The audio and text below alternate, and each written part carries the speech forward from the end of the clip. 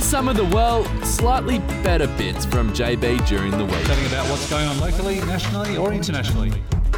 Or something a little different. It's the McCafe Coffee Break. This is very special. I'm joined in the studio with Leo from the Dolly Parton Imagination Libary. Thank you so much for joining me for a chat. How are you? It's really a pleasure to be here, JB. And thank you again for inviting me in. It's good to be back in Tamworth and speaking to your listeners again. Yeah, no, fantastic to have you here. The Dolly Parton Imagination Libary, Tamworth Regional Council signed up to this very special program in 2019. If people are familiar with what exactly it is, tell us about the program. It's a community-based early literacy intervention program really designed to bring the magic of a library and books into the home. Yeah. The bottom line is it's about getting children excited about books and learning and reading. But overall, it's about the development of literacy capability within the community. Unfortunately, Australia, New South Wales and indeed Tamworth is still going backwards in many respects in terms of early childhood literacy development. And so let me just share a couple of statistics that are just broadly known statistics about early literacy development. That 50% of language is learnt by the age of 5. Yeah. And 90% of brain development occurs by age 5. Yeah. Wow, that's a lot. So if things don't happen in that space, what we find is that children who enter grade 1 are poor readers, and 88% are likely to remain poor by the time they get to grade 4. And, we hear in the media often just what's happening at the moment when they're in NAPLAN scores, and we're hearing about children falling behind, particularly boys, nine boys that we're talking about how they're falling behind. Yeah. But it's all about how much happens at the beginning. That's what this program's designed to do, is to give kids a good start right from the beginning, because if they don't, they'll disengage, and then a whole bunch of trouble starts to happen in life. And I understand Dolly Parton, so her father was illiterate, so that's kind of how this program came about and why it's such a sort of important thing for Dolly Parton personally to push. Yeah, she started off just in her own Severn County in Tennessee, wanted to do something for the local children, and that was 25 years ago, and it's just grown ever since.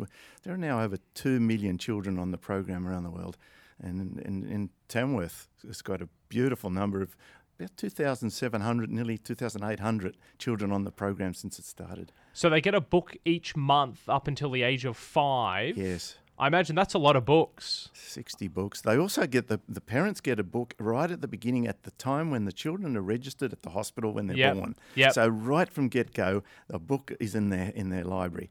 And I brought one along here, Blue Nose Roo, which is the introduction book, Renee Tremel, beautiful book. Yeah.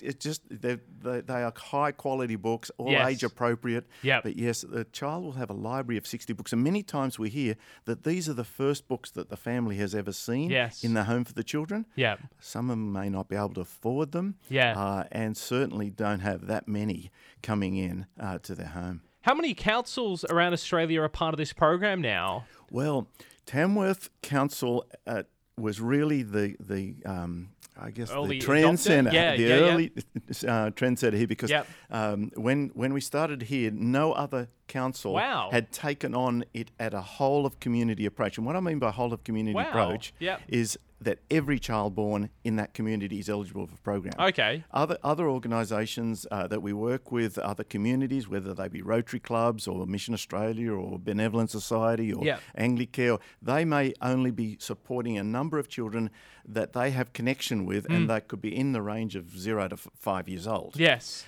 But the council decided, let's do it from the beginning, every child. Wow. And as a consequence of what has happened here, now there are 27 councils, 26 in New South Wales alone that have taken this same model on board, and every child born in those LGAs. So your Narrabri next door, and then going all the way up to Tenterfield, Moree Plains, over to Brewarrina, Broken Hill, Hay, Cessnock. These councils or these council areas now have this program. So how's it all funded? Do the publishers give you books, as a bit of a, hey, kids read this, they'll like it, they'll buy more books, so it's kind of like a lost leader, or? Well, internationally, we have the relationship with Penguin Random House, which is the world's largest publisher. Yes.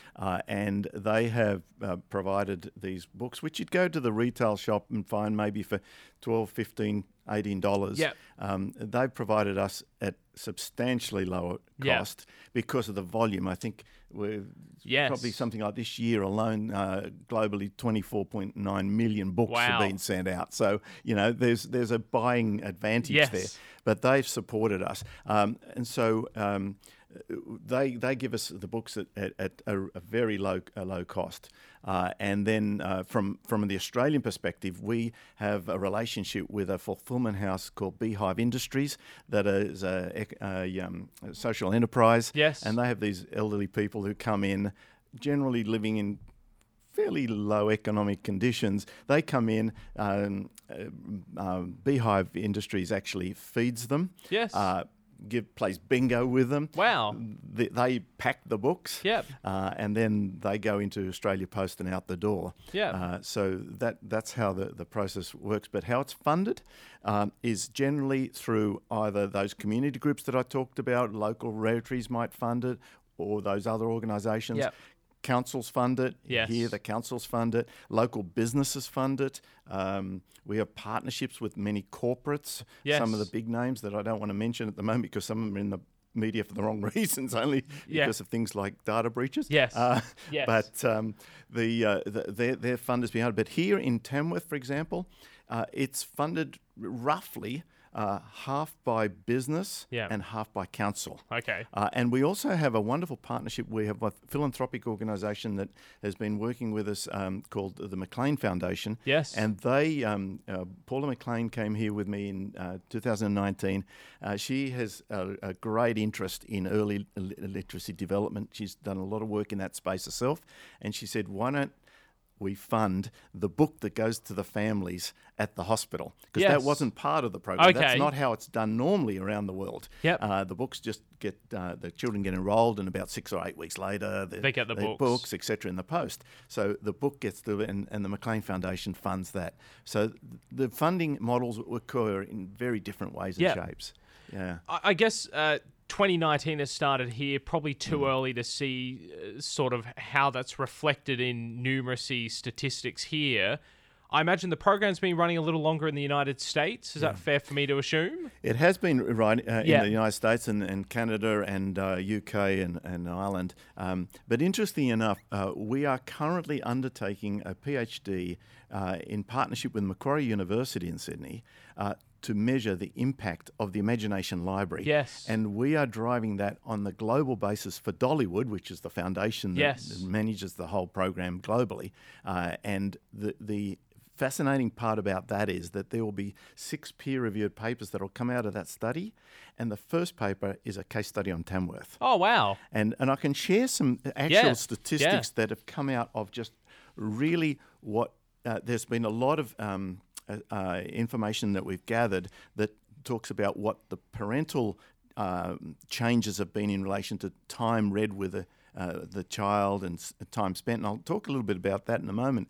But we have been able to just measure currently the 3 and 4-year-olds that are on the program. Now, we haven't got any comparative data yet because we've got to wait for the next cohort of 3 and 4-year-olds. But here's what a couple of things that just came out, and this was only done in September, so these facts are just starting to come to light as we're analysing the data. And we came into Tamworth here and interviewed a lot of people to get this data as well. So it says over 90% of children can retell and sequence retell the sequence of events in a story or an activity, which was not the case previously. 92% of children can answer questions like who and what and when and why, etc. And 89% of children can connect sentences together. Wow. Okay. 95% of children can repeat new words they hear. 95% of children can follow directions that involve 2 or more steps.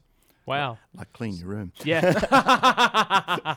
So some good statistics coming out of it. That's remarkable. But here's the big statistic I wanted to share about what the impact is here in about time spent with children reading. Yes. The assumption is that people think that reading just starts to happen naturally for a child. It's not the case. It's a skill. Yes. It's something that has to be taught and learnt. And the best environment is when the child is with the carer or the parent to be able to have that lap time to bond and to read, etc. Because this came out many years ago from the Children's Reading Foundation. It said, if a child reads 1 minute a day, and obviously the parent's influence here or carer's influence is important.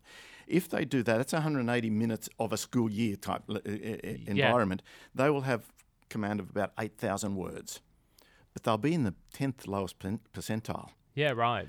If they spend 5 minutes each day, that's about 900 minutes in the school year, they'll have about 282,000 word wow. Vocabulary that they'll be exposed to, which will put them in the 50th percentile. Yeah. But if they read for 20 minutes a day, they will be exposed to 1.8 million words and be in the 90th percentile. Wow. And what we've found in this recent survey is the average time in Tamworth that parents through this program are reading with a child is 20 minutes. Wow. That is exciting. That's incredible. That's exciting. And we will see the outcome of this over the years. Yes. As this first cohort of 5 year is finished, they will move into school and then we'll be passing through. There will be evidence of this as we go through. Yes. But, the long-term impact on this community will be maybe 5, 10, 20 years out. Yeah. And that's the whole idea, is it'll change a whole generation. Yeah. Hey, Leo, thank you so much for coming in and having a chat with us about this exciting program. And look, we're extremely proud to support it here at 92.9 and our sister station 2TM. Thank you. We love it. So sensational. I'm a bookworm, so getting more kids reading, it's so important. So, Leo, thank you so much. If I can just say, if anybody wants to support this program, it's simple to hop on the local council library website, or even United Way, that's us, Yes. United Way Australia, unitedway.com.au, donate, put in the Tamworth postcode 2340, and the funds will come here to support the children. And put it in perspective, it's $9 a month per child. Yeah. So it's like 2 cups of coffee. Sacrifice that a month. With inflation, it's nearly 1 cup of coffee now. Here's some of the slightly better bits from JB during the week. The best sandwich. It's kind of our unofficial Best of Tamworth category. We don't have a trophy or a certificate or anything like that for it. We want to know best sandwich around the place. There is like 1,000 votes for the North Tamworth Bears Rissole sandwich. I'm a bit disappointed I didn't catch this earlier. I'm going to have to wait a whole another football season to come around to try this North Tamworth Bears Rissole sandwich. If you're familiar with the North Tamworth Bears Rissole sandwich, maybe you actually make the North Tamworth Bears Rissole sandwiches. Love to hear from you. What makes them so good? 676-2299. I mean, you don't have to give away trade secrets. I just love to know what's so exceptional about them. Look, if you can't wait another football season, I don't blame you. Some of the other good sandwich places around the place, Yum to Go, getting a fair few votes there. Oxy Vale Superette ad well. Grab and Gobble is getting some votes. And Fresher Peel on Peel Street is getting some great nominations for best sandwich. It's an unofficial category in our Best of Tamworth. The official final Best of Tamworth category, Best Steak. I'll reveal a winner for that in about half an hour's time. That is Imagine Dragons at 8:26. Believer at 92.9. JB here. Well done, Triple S Barbecue Barn's winner of Best Steak in our Best of Tamworth. Thanks to Tamworth Trophy Supplies, quality trophies and professional engraving. Well done to all the businesses who won in this year's Best of Tamworth. You can find all the winners on our Facebook page. We did an unofficial category over the weekend. We did Best Sandwich on Saturday for International Sandwich Day. And an absolute massive amount of entries and nominations coming through for the North Tamworth Bears Rissole sandwiches. 676-2299. I've got the person on the phone, I believe, to give us the top secret stuff that goes into what makes the North Tamworth Bears Rissole sandwich the success that it is? Just ringing up. Someone wanted to have a yarn about why North Tamworth's Rissole sandwiches were so good. That'd be me. What's your name? Paul Boyce, mate. I'm the first grade coach out there. Oh, so you're the man behind the Rissole. Well, of course, behind the football club as well, but behind the Rissoles as well, I imagine. Oh, mate, I nominated, and then, obviously it just flowed on from there. Sort of gave everyone a bit of a reminder on who they should nominate. I'm a little jealous because I'm going to have to wait another whole football season now before I can try these amazing North Tamworth Bears Rissole sandwiches. So explain it to us. What's in them? Obviously, rissoles, bread, other stuff? Mate, they just keep it... Simple. Very simple. It's a Rissole from Penrose Meat, so really high quality Rissole. Nice gravy, bit of onion, in some white bread, mate. Cool. Every home game, it's a ritual for myself and a lot of the players, and probably a big part of our success, I suppose. I was about to say that. Yeah. So, mate, you're going to have to come to a home game and try one. They're very, very good. I definitely will have to. That's for sure. When does the season get back underway again? Season doesn't start till April, but I'm sure there's probably going to be a few trial games. So we'll send an invite out, and you can come and test one out. I'll definitely have to try them. I mean, you've had a stunning couple of years there at the North Tamworth Bears, so I think it must be the Rissole sandwiches is your secret success story, I think. Yeah, look, I like I said, it's a bit of a ritual of mine, but I probably should lay off them a bit, but they're so good, I can't help myself. This is the best of JB for breakfast, only on 92.9. Here's some of the, slightly better bits from JB during the week. That is Jet at 8:46 at 92.9 JB for breakfast. Thanks to Nathan and all the team at Country Autos, GWM, Havel. Morning, Di. How are you? Morning, JB. Great. How are you? Very good. How was your weekend? It was a good weekend. Get up to much? Duck to Sydney. Yes. To Sydney. It wasn't a quick trip. Yeah. Duck to Sydney. Tried to conquer the Christmas shopping. Unfortunately, I do not have a success story to share. No. You felt so confident going into it on Friday. I was prep talking and everything. You were. Yeah, no. No. I should have kept my mouth closed. You jinxed yourself. I did.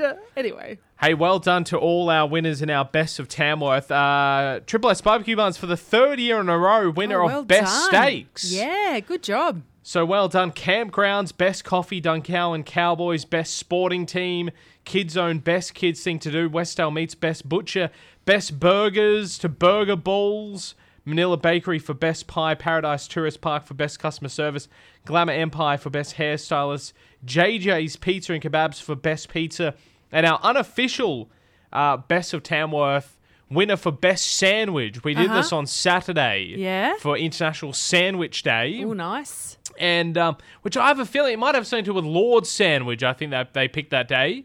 Lord Sandwich. Okay. He was an old Earl. Sorry, it wasn't a Lord. It was an Earl. Got to get your right titles correct, JB. Lord sounded better than Earl Sandwich. Earl Sandwich. Yeah, right. Was what the sandwich was named after. Oh. So he was the Earl of the town of Sandwich. And you're thinking that this story sounds fabricated. You've made all this but up. It is 100% true. It's JB's history lesson on the Earl of Sandwich, the town of Sandwich, and the invention of sandwich named after the Earl of Sandwich. In the town of Sandwich in the UK, they have the Sandwich Festival every year there. Of course they do. Which I think is in the middle of winter. In the middle of summer, our winter. They can't have it now. Right. Because the weather's too crap in the UK. Yes. Yeah. So they have it when the weather's nice. That would make sense. So, anyway, back to Best Sandwich in our neck of the woods. Yes. Not in Sandwich, UK. It is the North Tamworth Bears Rissole Sandwich. Rissole is the Sandwich winner. won it. Yeah. Wow. We can only have that during footy season? Yeah, that's it. Yeah. Oh, we missed it. Paul from the North Tamworth Bears rang me before Paul.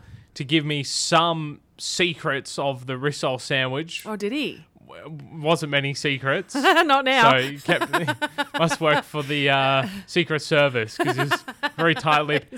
But he did reveal that he thinks that it's a reason why the North Tamworth Bears have been so successful the last couple of seasons is the Rissole sandwich that's powering them on. Right, okay. So, well, Paul, a heads up when the season starts, thanks. We'll come and try them. I think we'll all be there. I did forget to ask you what's the difference between the Rissole sandwich and the Rissole burger. Oh. Because it does sound like a burger, doesn't it? But it assures me it's in simple white bread. Okay. So I think that thus is a sandwich. Okay, well, yeah, that's what would make it a sandwich. That's what the Earl of Sandwich would think as well if we asked him. He'll go, yes, well, I say, good sir. The look on my face is, I'm interested, but is this true? I don't know. Google it when you get into work. Okay, everybody. And you will go, yes. Oh. JB's correct again. It wasn't a tall story from JB. Okay. Might have been some stretches of truth in there. A little embellishment. But, here or there, never would have say. Exactly, that's right.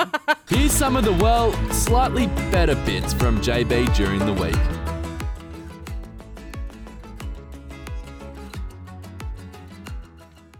Here's some of the, slightly better bits from JB during the week.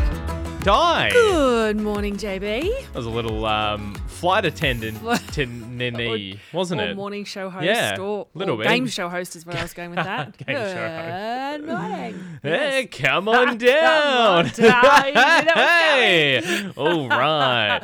Hey, how are you? Great, you? Yeah, very well. You were just saying off air before that, at this time of year, I think you're right. Just from around the office, no one feels like doing anything. Just really flat. Maybe I was a bit more blunt with it than you. Yeah. No one wants to talk to anyone or do anything. No one wants to interact. Yeah. No one wants to talk, even passing in the hallway. Yeah.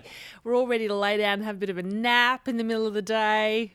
Do you think it's because the last couple of years we've been in this constant flux of socializing, not being able to socialize, not socialize, that now it's exhausting? Yeah, when you got to do it? Yeah. Yes. Like, in and out of lockdowns, in and out of being able to do this, not being able to do that, How do we do it now? Like, even if you weren't in lockdown, there was still a lot of people who were like, you know what, I could go to that, but I really don't want to because I don't want to get sick, so I'm not going to go. Yes. And now that you kind of don't have too much of an excuse, it just feels exhausting to do it. Yeah, I think it is a little bit of that. I mean, Christmas is always a zappy time of the year anyway, really. We're coming down to sort of, the break time of the year. Yeah. It's been a big year. Yeah. All that stuff combined, a fit of all those things, I'm sure. But because we were talking about this yesterday. We were talking about normally being quite social and wanting to get together and missing, mates and stuff. Yeah. And it's just such an effort. Everything's an effort right now. You're usually a big Christmas shopper, and you didn't even want to do that over the weekend. You went all the way to Shidney. I did. And you didn't even come back with anything. I didn't. And I got a little mad at the shops because I was like, this is hopeless. I don't enjoy it. I really don't enjoy it right now. It's really zappy, though. I went down to the Parramatta Westfield for the first time ever about 3 weeks ago when I was off and you were filling in for me. Yeah. And wish I hadn't have gone there. I was looking at it online. I'd never been there before. And I'm like, there's 5 stories of shopping. Yeah. This is incredible. Every shop I can think everything of. You could need. Plus ones I've never even heard of before, all under one roof. This is incredible. I know, and you think, great, I've got a list. I'll just go get it done. It'll be sorted and all organised. And it was noisy. There was fluoro lighting everywhere. There were people who walked too bloody slow, stuck in front of you. There was trolleys everywhere. One of the floors was a construction site, so the elevators and that weren't working, and they were crammed into tiny little passageways to get through the shop. It was horrible.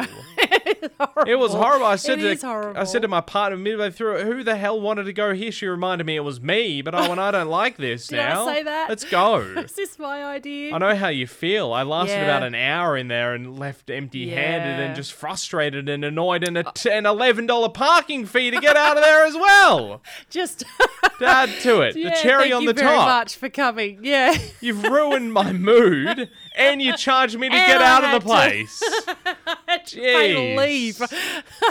I know, it's cruel. It's soul-crushing We all know what the experience. Eagles based Hotel California are now, don't they? You can check out any time you like, but you can never leave. It was parking meters. That's what they were talking about. Parking gates. Any shopping centre car park anywhere. God. Oh, I know. Well, there's lots of local markets coming up. I'll start again at those. Yes. I'll stay away from the big shopping centre. That's it, That'll exactly. teach me, Out in won't the it? open air. I know. At least at those little local markets and things like that. And the big local markets as well. You just have to put up with the people who walk too slow. That's right. But there's usually plenty of room to go round, like an overtaking lane. Yeah. It's fine. I'm going to tell myself it's fine. We'll start again.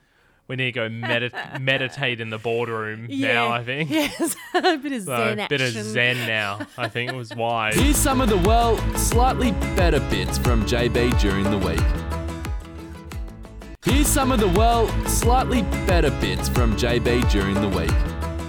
And I'm joined on the line with Gary Jubelin. He's one of Australia's most celebrated homicide detectives. He's led investigation to the disappearance of William Tyrrell and also the serial killings of the 3 Aboriginal children in Bowraville and so many more cases as well. And he's coming to Tamworth for his show on the 12th of November at the Tamworth Town Hall, I Catch Killers Live. And he joins me for a chat this morning. Thank you very much, Gary. How are you? Very good, Jared. Thanks for having me on. Absolute pleasure. This I Catch Killers, originally a book, and now you're doing the touring show. It goes basically into your life as a detective, about 3 decades in the police force. It's not often a life that you hear firsthand what it's like being in the police force. I mean, there's 1,000 books about true crime and everything like that, but the actual day-to-day being a detective and, you know, what goes on in the interview room, going out there investigating the crimes, there's not a lot of that published material. Is that kind of the purpose behind writing the book initially, was it, Gary? Writing the book, when I left the police, and I was approached to write a book, and I'd been approached before, and I hadn't really thought about going down that path. And then I thought about the interest that was in criminal investigation and the type of crimes that I investigating homicides for 25 years. I decided to write a book, and there was a lot of interest in the book, and it was a very personal account, the book. It was you could title it True Crime, but it's also somewhat of a memoir, how crimes impacted on me. More importantly, and it's certainly not glorifying crime, is the impact it has on victims. And so people can understand a little bit about the world of crime and what detectives actually do when we get up and go to work each morning. What got you into the police force initially, Gary, all those years ago? Was it a family, or did you watch police shows yourself, or was it sort of also accidental? It was very much accidental. I did watch police shows, and I still remember Homicide, which is a very, very old TV series, but with the doors shutting, all 4 of them getting out of the police car at the same time. But I didn't have any great desire to be a police officer. It wasn't something that ran in the family, and I was working in the building industry, and I saw 2 police chasing a bad guy down the street one day when I was having lunch, and I thought, that looks like fun. And so that's the reason I actually joined the police. I applied the next day. So it wasn't any noble reason why I joined the police, but it felt like a glove when I started the police academy. It was something that I enjoyed, and it was very rewarding. And, it sort of changed my outlook. It changed me as a person, no doubt. But it's been an interesting career, that's for sure. I'm sure it has. I mean, you've tackled some really, really high-profile cases in the history of Australian crime. Of course, Bowraville, the William Tyrrell investigation. Is there any maybe that has that you kind of think back on and remember that maybe don't have the infancy of those other ones? Look, all the crimes that you investigate leaves an impression. The ones that you've identified, they're ones that I worked for a long time. So obviously, you become further embedded in the community, the victims, and everything else. But I can say that every homicide you go to does leave an impression, and I've said it takes a little bit out of you, but it also adds a little bit because you do learn a lot from the way people react in times of grief and under pressure, and so they stick with you. I won't say that they haunt me, Jared. sometimes I think back and I'm sad about what I've seen and what's occurred with the victims. But as a homicide detective, you had a role to fulfil, and so the way that I dealt with the grief that you were confronting on a daily basis was just make sure I did my job as best I could. It's obviously in your blood. I mean, that many years in the police force.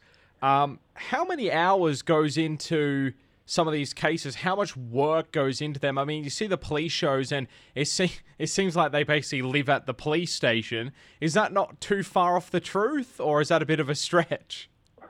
No, it's not too far from the truth. For dedicated detectives, and look, I was one, but there was plenty that worked just as hard and were probably a little bit smarter than me as well. But I do recall, as ridiculous as this sounds, sleeping under the desk quite a few nights where you just haven't got time to go home, and you put your head down and grab an hour or two sleep and then get back up and get into it, because homicide investigation is very dynamic. Like there's not a structure. It's not a 9 to 5 job, and if you've got a breakthrough, you've got to seize that moment and run with it. And so that takes you into some ridiculous hours. I'm not sure how HR issues would be going with some of the hours that we actually worked, where you work round the clock for well over 24 hours. But that is the nature of the work. Yeah, that's it. I mean, it's all consuming, I guess. And as you said, when you get something, you just need to go with it. Is that it? Also, mentally is so hard to shut down as well. Most definitely, I think, and there's different areas of policing, but when you're investigating someone's murder, you've got to invest, and so you do bring it home, and you pay the price for that in various ways. But you can't switch off. There's not when I'm on a case or when I was on a case.